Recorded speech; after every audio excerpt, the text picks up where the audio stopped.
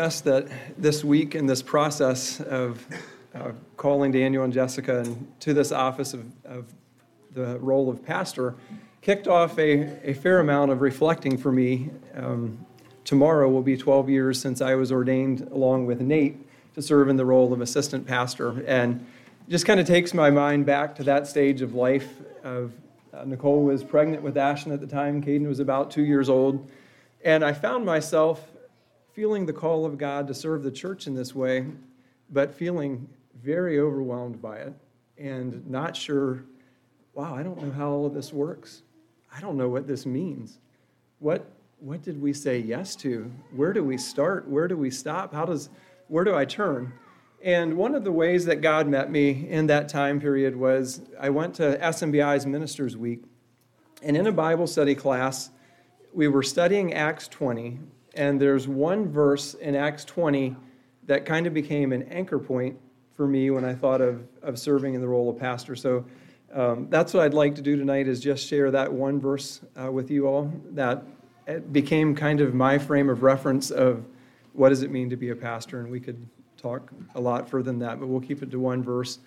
And I want to just share a couple of personal reflections after that. So if you have your Bibles, you can turn to Acts 20. I will give a little context and reference things, but again, I'm only going to read the one verse and just pick out a few things that really helped me and I want to share with you all. So in Acts 20, Paul is on his way to Jerusalem, and he knows he's about to die. And he calls the pastors from the church of Ephesus together. And there's about 15 to 20 verses where he shares his heart with the pastors from Ephesus and tells them what they need to know before he's going to Jerusalem and he's about to die. I'll just highlight a couple of things. In verse 20, he talks about that he did not hesitate to preach anything that would be helpful. So as pastors, we're called to share what God asks us to, not what we would choose to. And he did this publicly and from house to house. He talks about his only aim being to finish the race. He talks about committing them to the word, to God, and to the word of grace. And since he's passing off the scene. But I'd like you to consider verse 28, and I'll read that. Acts 20, verse 28.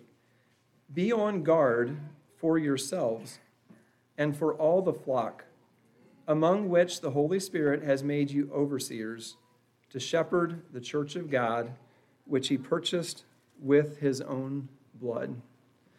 So I just want to highlight three things that hopefully can be helpful to you in all of this that was helpful to me. The three things that God asks us as pastors to do. The first thing is to be on guard for yourselves. And being on guard is the idea of watching and being alert. And I've had to realize that nothing is more vital than my personal relationship with Jesus Christ. And that is true of everybody in this room, whether you're a pastor or not, that nothing is more vital than our personal relationship with Christ. So no responsibility, no need, nothing on the to-do list is more important than my relationship with Christ. And after being ordained, instead of finding this easier, I actually found it more difficult. So I hope that's not discouraging to you, but the process of guarding that became even more difficult in some ways. I thought of Proverbs 4, above all else, guard our heart. Everything we do flows out of our heart. Everything we do comes out of who we are. And it needs to be Christ just flowing through us. So I would just encourage you, be on guard for yourself. Live first and foremost as a child of God, as God as your father and as your shepherd, and be on guard for yourself. And we're called to honestly deal with our own issues and allow Christ to deal with that. So the first thing is be on guard for yourself. He goes on to say, be on guard for all of the flock among which the Holy Spirit has made you overseers. So often in Scripture, when it's a church, the image is of a flock of sheep. And so we are called to be on guard for the flock, the local body. Notice the word all. We are to be on guard for all people. And so as pastors, but as churches, we are called to be on guard for everybody that God brings into our the gathering there. Every person is important. He goes on, just want to note that he says, among which God has called you. And the Lord could have chosen any method to care for his church, but he's chosen to call men out of local bodies to care for a local group of believers. And I'm very thankful that God does that and that God equips and empowers that. And I want us to note that who has called you to this role? At the end of that, it says, which the Holy Spirit has made you an overseer. And so you can rest in the fact that the Holy Spirit has chosen you for this role. And again, the Holy Spirit calls, but he also gives himself and his gifts and his grace for the role. And I'm so thankful for that. So the first two are to be on guard, number one, for yourself, and on guard for all of the flock. And then the last is to shepherd the church of God, which he purchased with his own blood. And the word for shepherd, it just means to tend and to care and to feed. And it's a tender thing of caring for a flock and looking down the road and just taking care of it. But central to it is the idea of feeding. And I'm very aware that as a pastor, the only thing that actually feeds people is God and the Word of God. And so just want to encourage you, Danny, in that we're first of all called to dig into Scripture and respond ourselves, and then to feed the flock from God's Word. I remember Wayne saying this, and I don't know, Wayne, if you said this or if you were quoting somebody else, but it stuck with me. Early on, he said, after I had become a pastor, he said, there's always the danger for a pastor to try to serve as a guide for people to a place they've never been themselves. I don't know if you remember referencing that or saying that. And so the encouragement is that we, first of all, just need to come before the Lord and receive from the Word, and then in turn share that out of what God is doing in us. So we are to shepherd the flock with the Word of God. And in this case, he says the church of God. And I love the word church. I know we use it in all kinds of contexts, but it literally just means a gathering of people who are called out. And so as you're shepherding this gathering of people who are called out, let's just remember that it is God's church. He's called us out. We only exist to exalt the Lord Jesus Christ. There's nothing about this that's about us. It is about exalting the Lord Jesus Christ and his gospel and making it known. And then he ends all of this by saying that the church of God has been purchased with his own blood. And just the value of realizing that for me and for everybody, that's, well, the whole world, Jesus was willing to purchase us back with his blood, and the value and the seriousness that comes with caring for a group of people that Christ purchased at the cost of his own blood.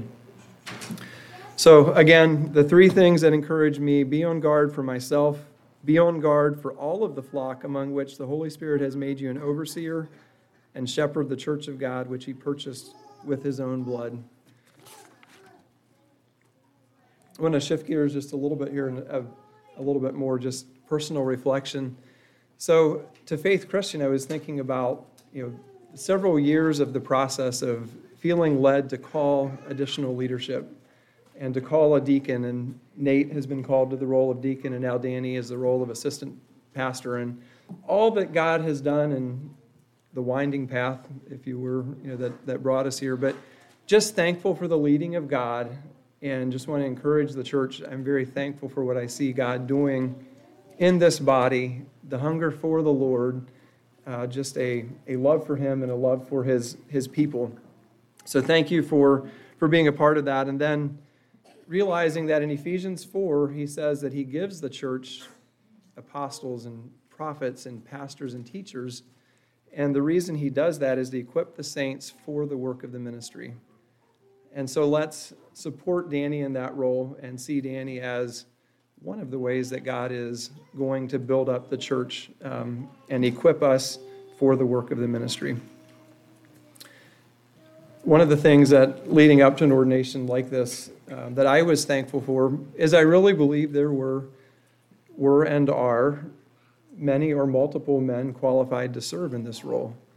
And I want to just encourage you men with that, and want to make sure that we realize that not being called to this role does not speak negatively of people in that way. Danny and Jess, just a couple of comments about you all, and then I will pray and bring Tim on. I wanted to just thank you personally for your friendship. Over the years, Nicole and I have just enjoyed being with you and feel your care and your friendship and value it very deeply. I also want to encourage you for a heart of generosity. I see that in just how you relate to people, just a generosity to care for people expressed in many different ways, so I appreciate that. I also want to encourage you in seeing a willingness to engage what I would call reality head on. And one of the, I don't know when exactly this happened, but early on in getting to know Danny and Jess, I didn't feel like we knew them that well. Nicole and I went in for dinner, and I think you had friends around that I didn't really know all that well. We walked in and we sat down, and I mean, it was in the first 3 minutes, Danny was like, I don't even know what the issue was, but there was something about, well, how does Faith Christian do this at church? And like, what do you think about that? And we're just jumping into the deep end of the pool right here. Just here we go. And I've come to actually really value that about you, Danny. If something is on your mind or something needs faced, I think the Lord has given you a boldness and a desire to face it head on. So with His humility and His grace, continue to face things head on. I think that's a real gift. And I want to just affirm the work of Jesus Christ in your hearts. As I've related to you, it was really obvious that God was turning your heart towards the church. And I didn't know if He would call you to this role, but I knew He was turning your heart towards the church. And I just want to affirm that. It's been a real privilege to have Tim Yoder here with us from Chestertown, Maryland, to lead us through this weekend. I really appreciated his input. So Tim, if you would come, I want to have a word of prayer with you and turn the time over to you to lead us from here. Lord Jesus, thank you again for being with us. And God, thank you for redeeming us. Lord, I just ask for Tim right now that you would guide him through your Spirit. Would you speak to us what we need to hear? And I pray that it could be meaningful for Danny and Jess in the future as well as right now. And just guide Tim through your Holy Spirit. Thanks for him. In Jesus' name, amen. Amen. Thank you,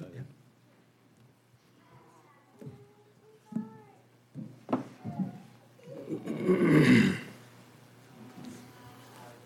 Good evening. It is good to be here with you, and the reason that we're here is because of our Lord and Savior Jesus Christ. And I believe that we have seen, thank you, Alvin. I believe that we've seen the movement of God directing this body in the last few days, and that has been good to see. It has been good to be a part of this weekend with y'all. My wife and I have really enjoyed being here and staying at Dave's place. It's just been good to interact with your ministry team and get to know them just a bit better. And so that only deepens and furthers the friendship that we had just to a deeper level. So thank you, Dave and Bonnie, for putting up with us. I believe it's so vitally important that you as a body, because you're the bride of Christ, believe in God's intimate involvement this evening. He has revealed what His will is for this church through you as a membership in choosing Daniel and Jessica as new team members on the ministry team, and Daniel with the preaching responsibility, Jessica as his helper teammate. And sometimes we question the process, and we ask, is it the only process that works? And I'd be the first to say that no, it doesn't have to be the only process that works. One of the things we can't do is put God into a box that could potentially limit Him and doesn't fit God, because He wants to do things His way. And so God, I believe, is able to use many different means and methods in calling people to his work and whatever that would be.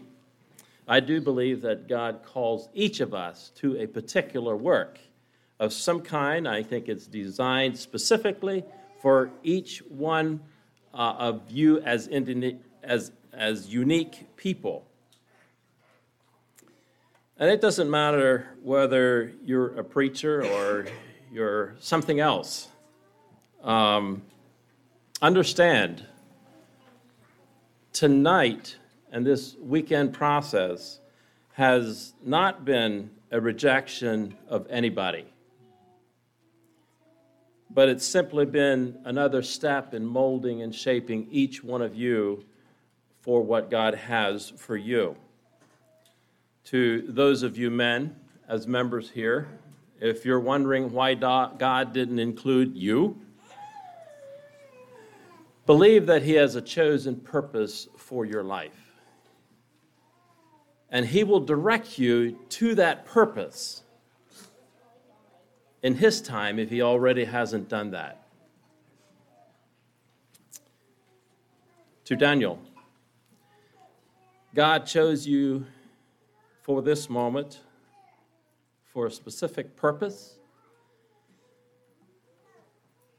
And after the process tonight and being ordained, you might breathe just a sigh of relief momentarily.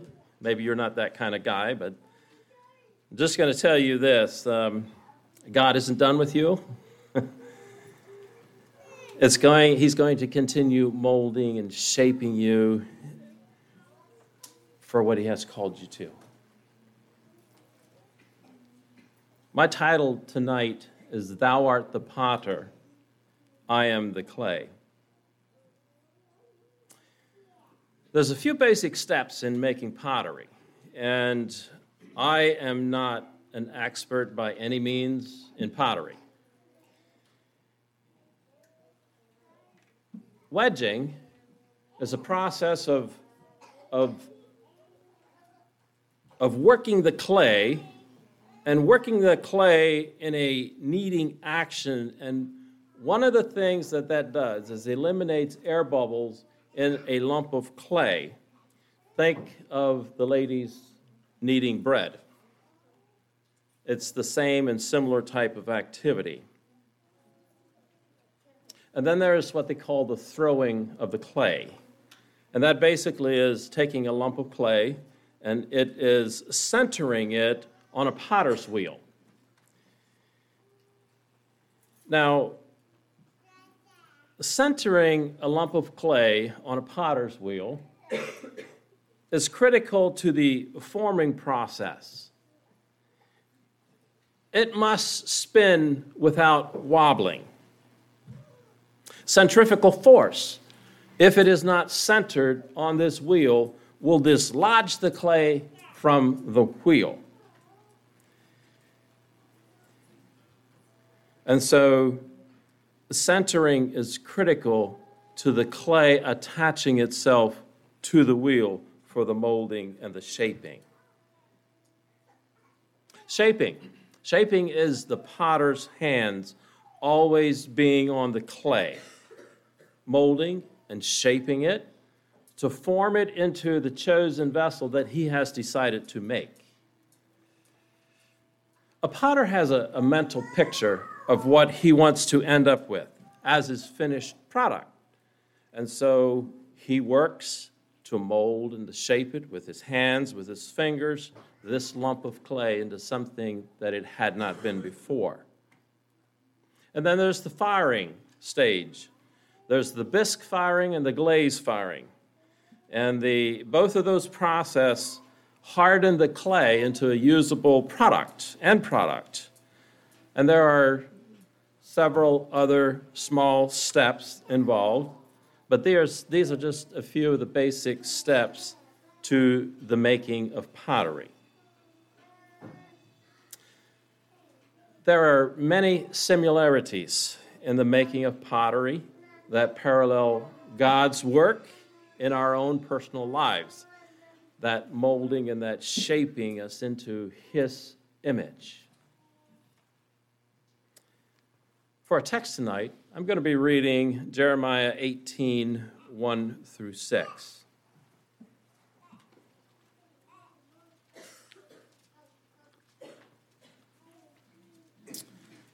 Jeremiah 18, 1 through 6. The word which came to Jeremiah from the Lord, saying, Arise and go down to the potter's house, and there I will cause thee to hear my words. Then I went down to the potter's house, and behold, he brought a work on the wheels, and the vessel that he made of clay was marred in the hand of the potter. So he made it again another vessel, as seemed good to the potter to make it. Then the word of the Lord came to me, saying, O house of Israel, cannot I do with you as this potter, saith the Lord? Behold, as the clay is in the potter's hands, so are ye in mine hand. Let's focus first of all on the potter. I believe that it was on our honeymoon that we briefly stopped at a potter shop in New England. And I don't recall many details of that visit. I wasn't so much interested in pottery at the moment. I was much more interested in doing what my young bride wanted to do, and so we went to a potter's shop briefly.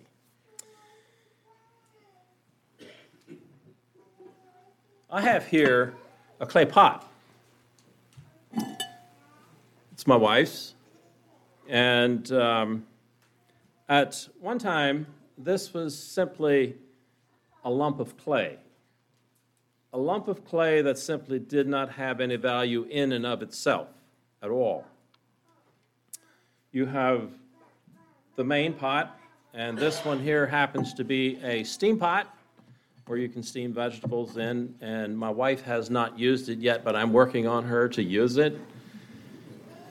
As you can see, it has a hole in the center. You set this on top of the steaming water, and then the steam goes up into the pot and steams the vegetables. So there's several things here. Here's your pot, here's the handles, and then you have the lid. And they're molded and shaped separately, but they fit together well. I had worked for a lady prior to our wedding, and better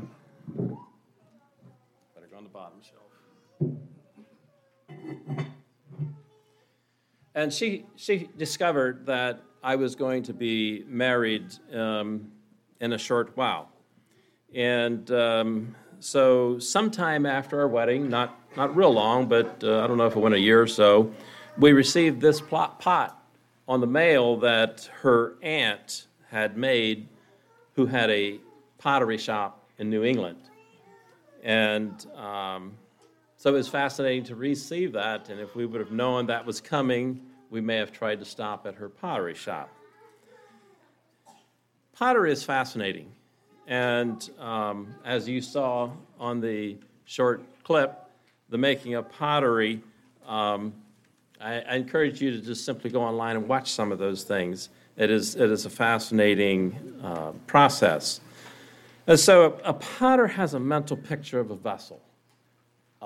When he is starting to work with that lump of clay, and he has a finished product pictured in his mind as he molds and shapes the clay. Now, there's a process in preparing clay that includes the adding of water and the action of wedging, which, as I said, it removes bubbles. But while that is taking place, it also causes the clay to become less sticky.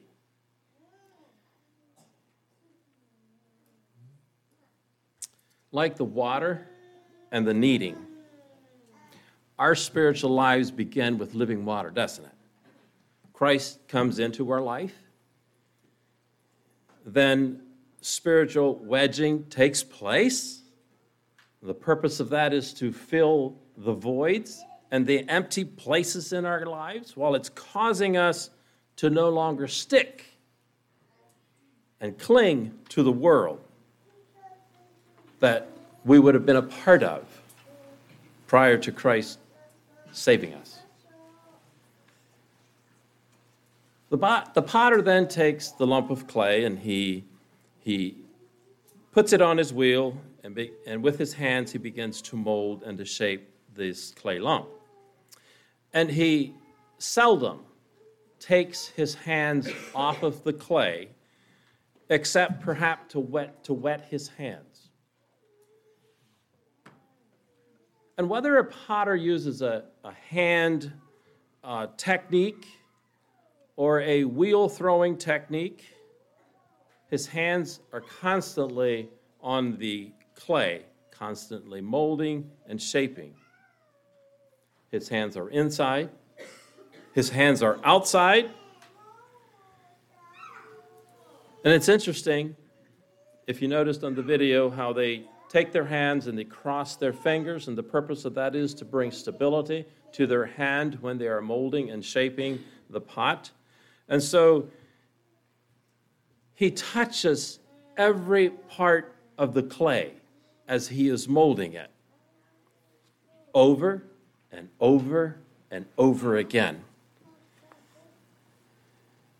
He thins it, he shapes it into what he is making. Oh, you might resist. You might fight like I did. But as long as the potter's hands don't hurl that lump of clay on the trash pile, you can simply expect more shaping and more molding.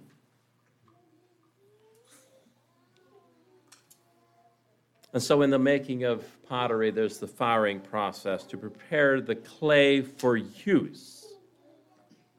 Without the firing process, the clay, as it is formed in its clay form, is no use whatsoever.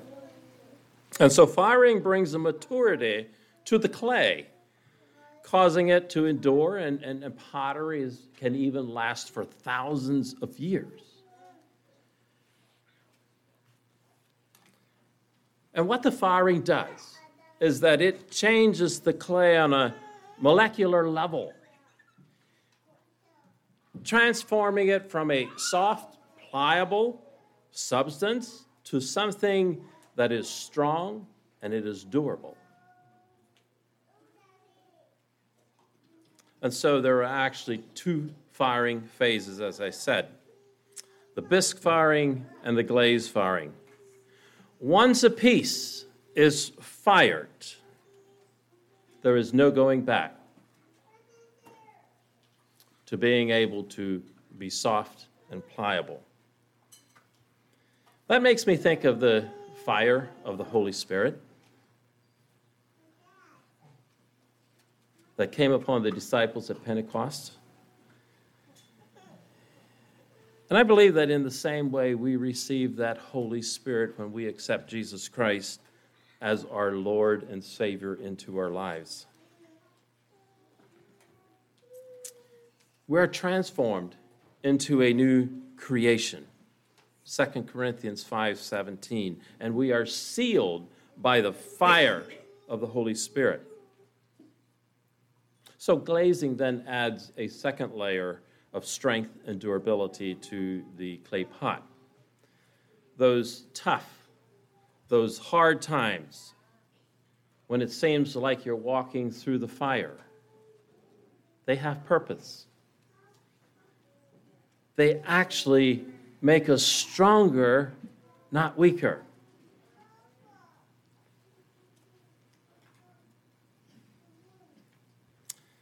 Now let's talk about the clay for a bit. We are not the potter. We are the clay. Now, there's many different types of pottery clay. But basically, clay is simply silt, a mix of water and dirt, poured through a sieve that settles out and separates in the process, and you end up with clay that is used to make a pot. When God formed man, what did he use? Dirt.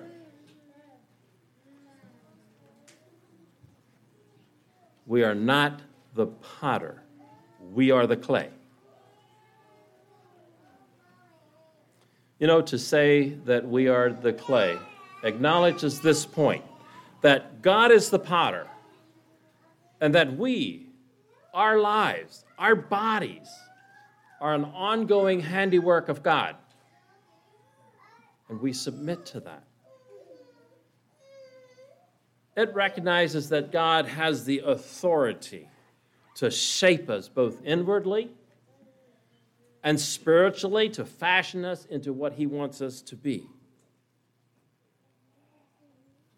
A vessel fit for the master's use.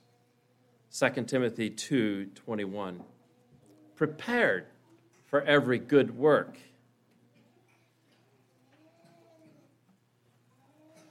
This gives us a biblical basis for thinking of the events and the influences that happen in our lives as God's hands on us is shaping us and molding us like a potter is shaping a clay lump. 2 Corinthians 4:7. But we have this treasure in earthen vessels, that the excellency of the power may be of God and not of us. Again, he is the potter. Do you believe that there is a purpose for your life? Are you in control?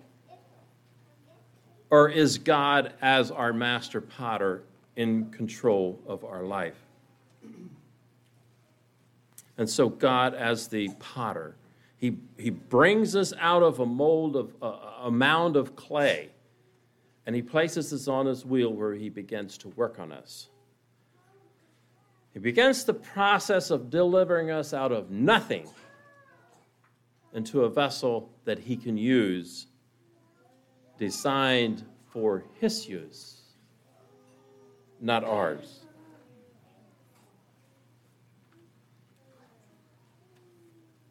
Did you know that God shapes our lives for one basic purpose? And that basic purpose is this: to shape us into the image of Christ. What did God say when he created man? He said, "Let us make man in our image according to our likeness." So God created man in his own image. In the image of God created he him. Male and female created he them. And so the image of Christ is in his character, rather than his shape. Although I am glad that he made us in the image of God, and I think that also means in his shape, not in some ape form. Don't believe that, but it is in God's shape that we are created.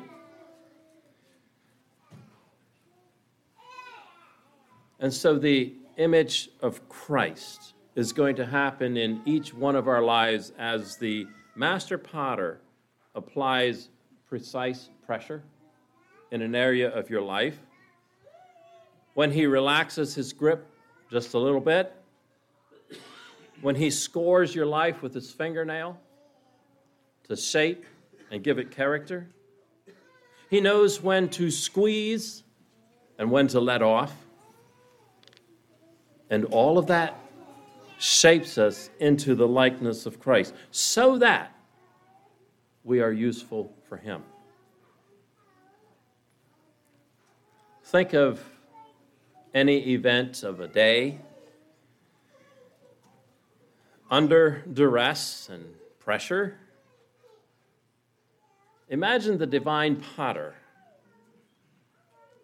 his skillful hands using us as those tools to shape us and to make us.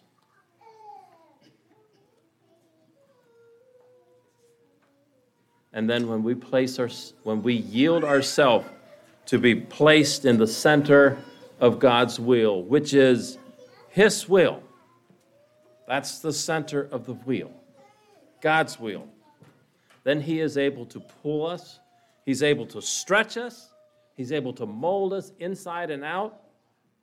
He's able to protect and purge us of anything that shouldn't be there. And you know, all that stretching and all that molding, all that pressure that the potter places on that clay lump leads eventually to something that is very beautiful.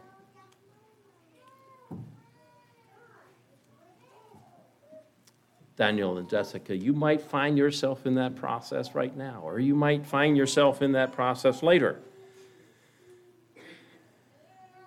And to the rest of you, just because you're not up here on this bench in Daniel and Jessica's place, don't think you get off scot-free. It's not how it works. You're in the process as well. God is simply making another vessel out of your life to be used as well.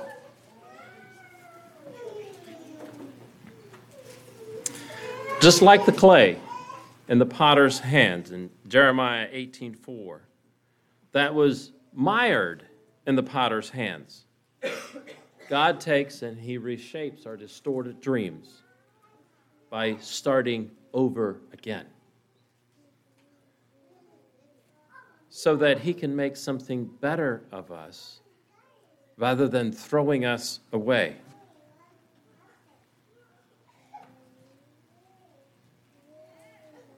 There are times when, as the clay, we'll say, let me do this my way. Let me make something like what I want. I don't like what you're making. Let me have control. And you know, that never lasts long because the potter's hands are always on you.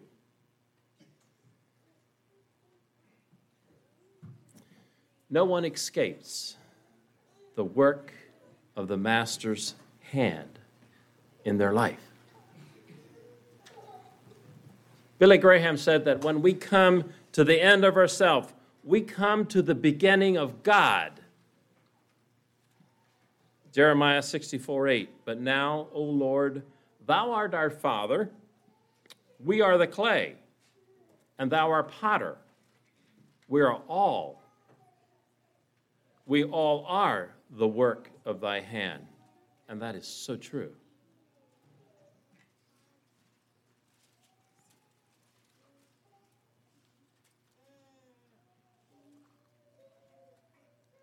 There was a couple who used to go to England to shop in the beautiful little shops, and they liked to antique, and they liked pottery, and especially teacups. And this was their 25th wedding anniversary, and they were in a beautiful shop when they saw a beautiful little teacup. And they said to the shop owner, they said, may we see that? We have never seen one so beautiful. And so the lady, she handed to them, and suddenly the teacup spoke. And it said, you don't understand. I haven't always been a teacup. There was a time when I was red and I was clay. And my master took me and rolled me and patted me over and over. And I yelled out, let me alone. But he only smiled and said, not yet. Then I was placed on a spinning wheel, the cup said.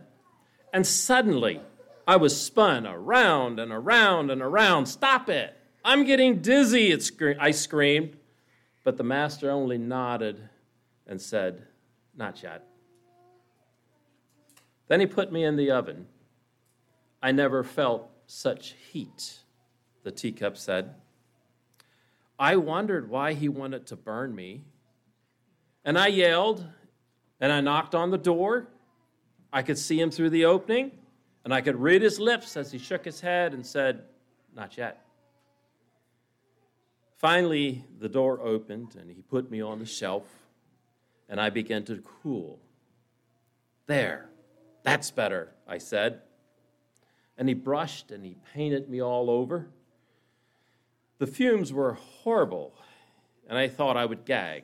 Stop it, I cried. He only nodded, not yet. Then suddenly, he put me back into the oven. Not like the first one. This one was twice as hot, and I knew I would suffocate. I begged, I pleaded, I screamed, I cried, and all the time I could see him through the opening, nodding his head, saying, not yet. Then I knew there wasn't any hope that I'd ever make it. I was ready to give up. But the door opened, and he took me out, and he placed me on the shelf. 1 hour later, he handed me a mirror and said, here, look at yourself. And I did. I said, that's not me. That can't be me. It's beautiful. I'm beautiful.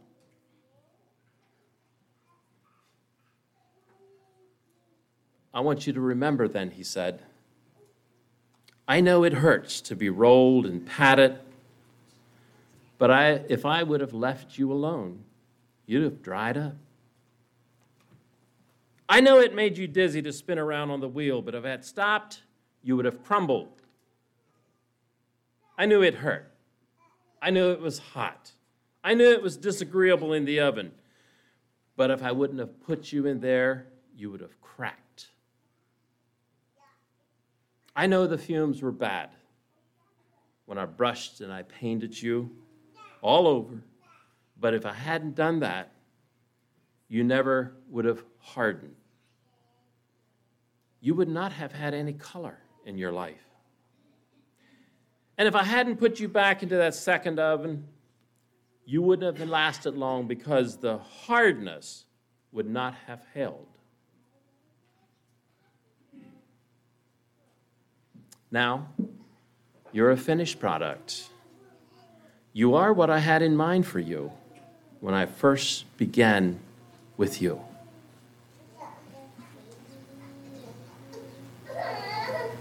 Wouldn't you say that God knows what he's doing in all of our lives?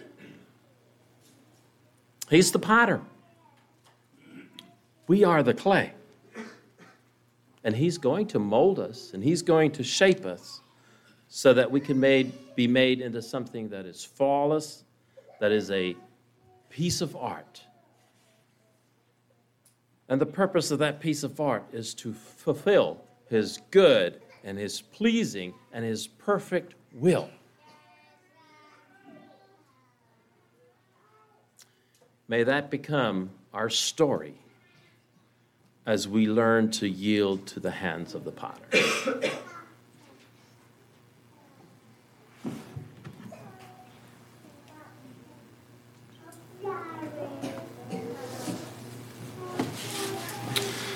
Adelaide Pollard had a strong desire as a very young girl to be a missionary in Africa. And as she grew, she made attempts that were unsuccessful to raise support funds so that she could go to Africa as a missionary. And it was not successful, and she was left discouraged and in a very low moment. At a prayer meeting midweek, she heard an elderly lady pray, saying, Lord, it doesn't matter where you use me, just use me anywhere.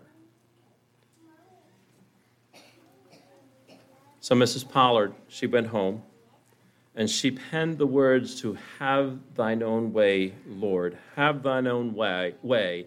Thou art the potter, I am the clay. A few years later, it did work that she could go to Africa as a missionary. I like to sing that song, and I think we know it by heart. If you don't, it is 552 in the Faith and Praise book. So if you'll join me in singing this song.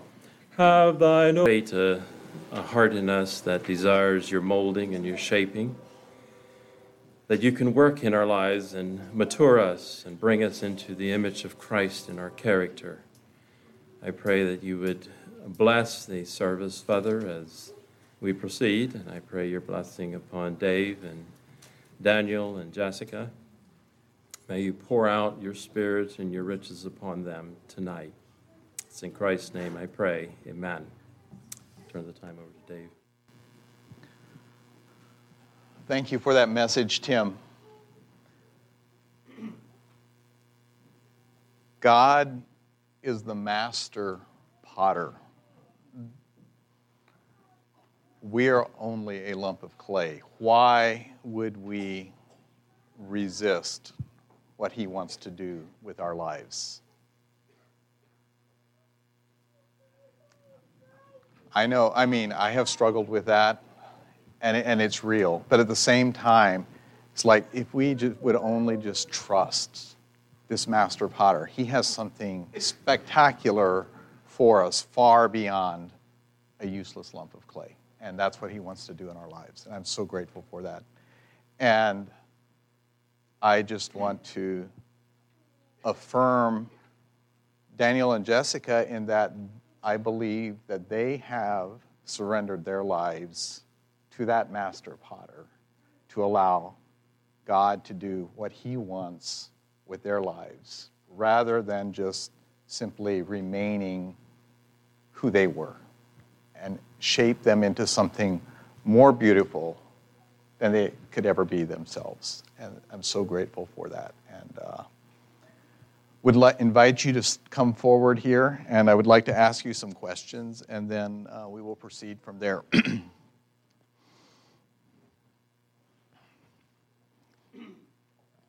Brother Daniel, the Lord, through his church, has called you to be a minister of the gospel of Jesus Christ. We're ready to ordain and commission you for this great work. Your response to the following questions will constitute your vows to the Lord and to the church in your acceptance of this call and your pledge for faithful service. Are you willing to accept this call to service in his kingdom, and by the grace of God and the aid of his Holy Spirit to give yourself diligently to the work of the Lord as a faithful minister in his church? Do you commit to study the Word of God faithfully, to give heed to its teachings, making them the guide of your own life, teaching them diligently to all who may come under your care, witnessing faithfully as you have opportunity? Are you willing to conduct the work of the church and perform other responsibilities to which you may be assigned in accordance with the teachings of Scripture, seeking at all times and in all things to show yourself an approved workman in the vineyard of the Lord? Sister Jessica, the work of the minister of the gospel may be greatly helped or hindered by the attitude and the support of the spouse. In order that you may share in the dedication to your husband's calling, please respond to these questions. Do you accept this call to be a pastor's wife as a responsibility to be fulfilled under the lordship of Christ, who is head of the church? Are you willing to be supportive of your husband's role and give of your own gifts and time in ministry to the church? Right, if you would kneel. Tim, if you would join me.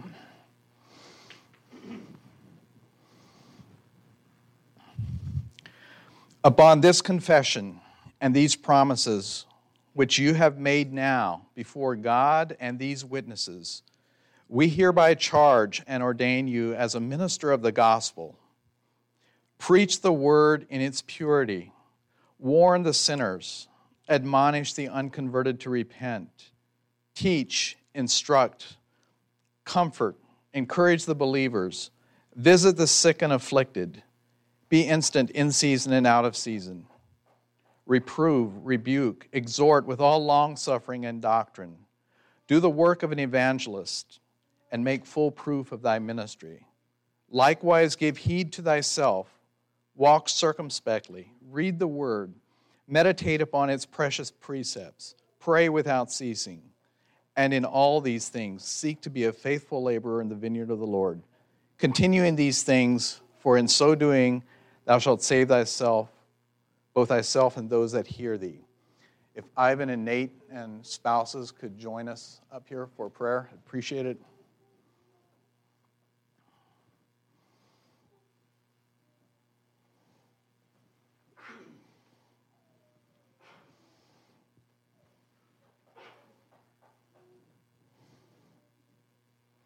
Nate will be leading out in prayer on behalf of Brother Daniel, and then followed by Ivan for Jessica, and then I will close.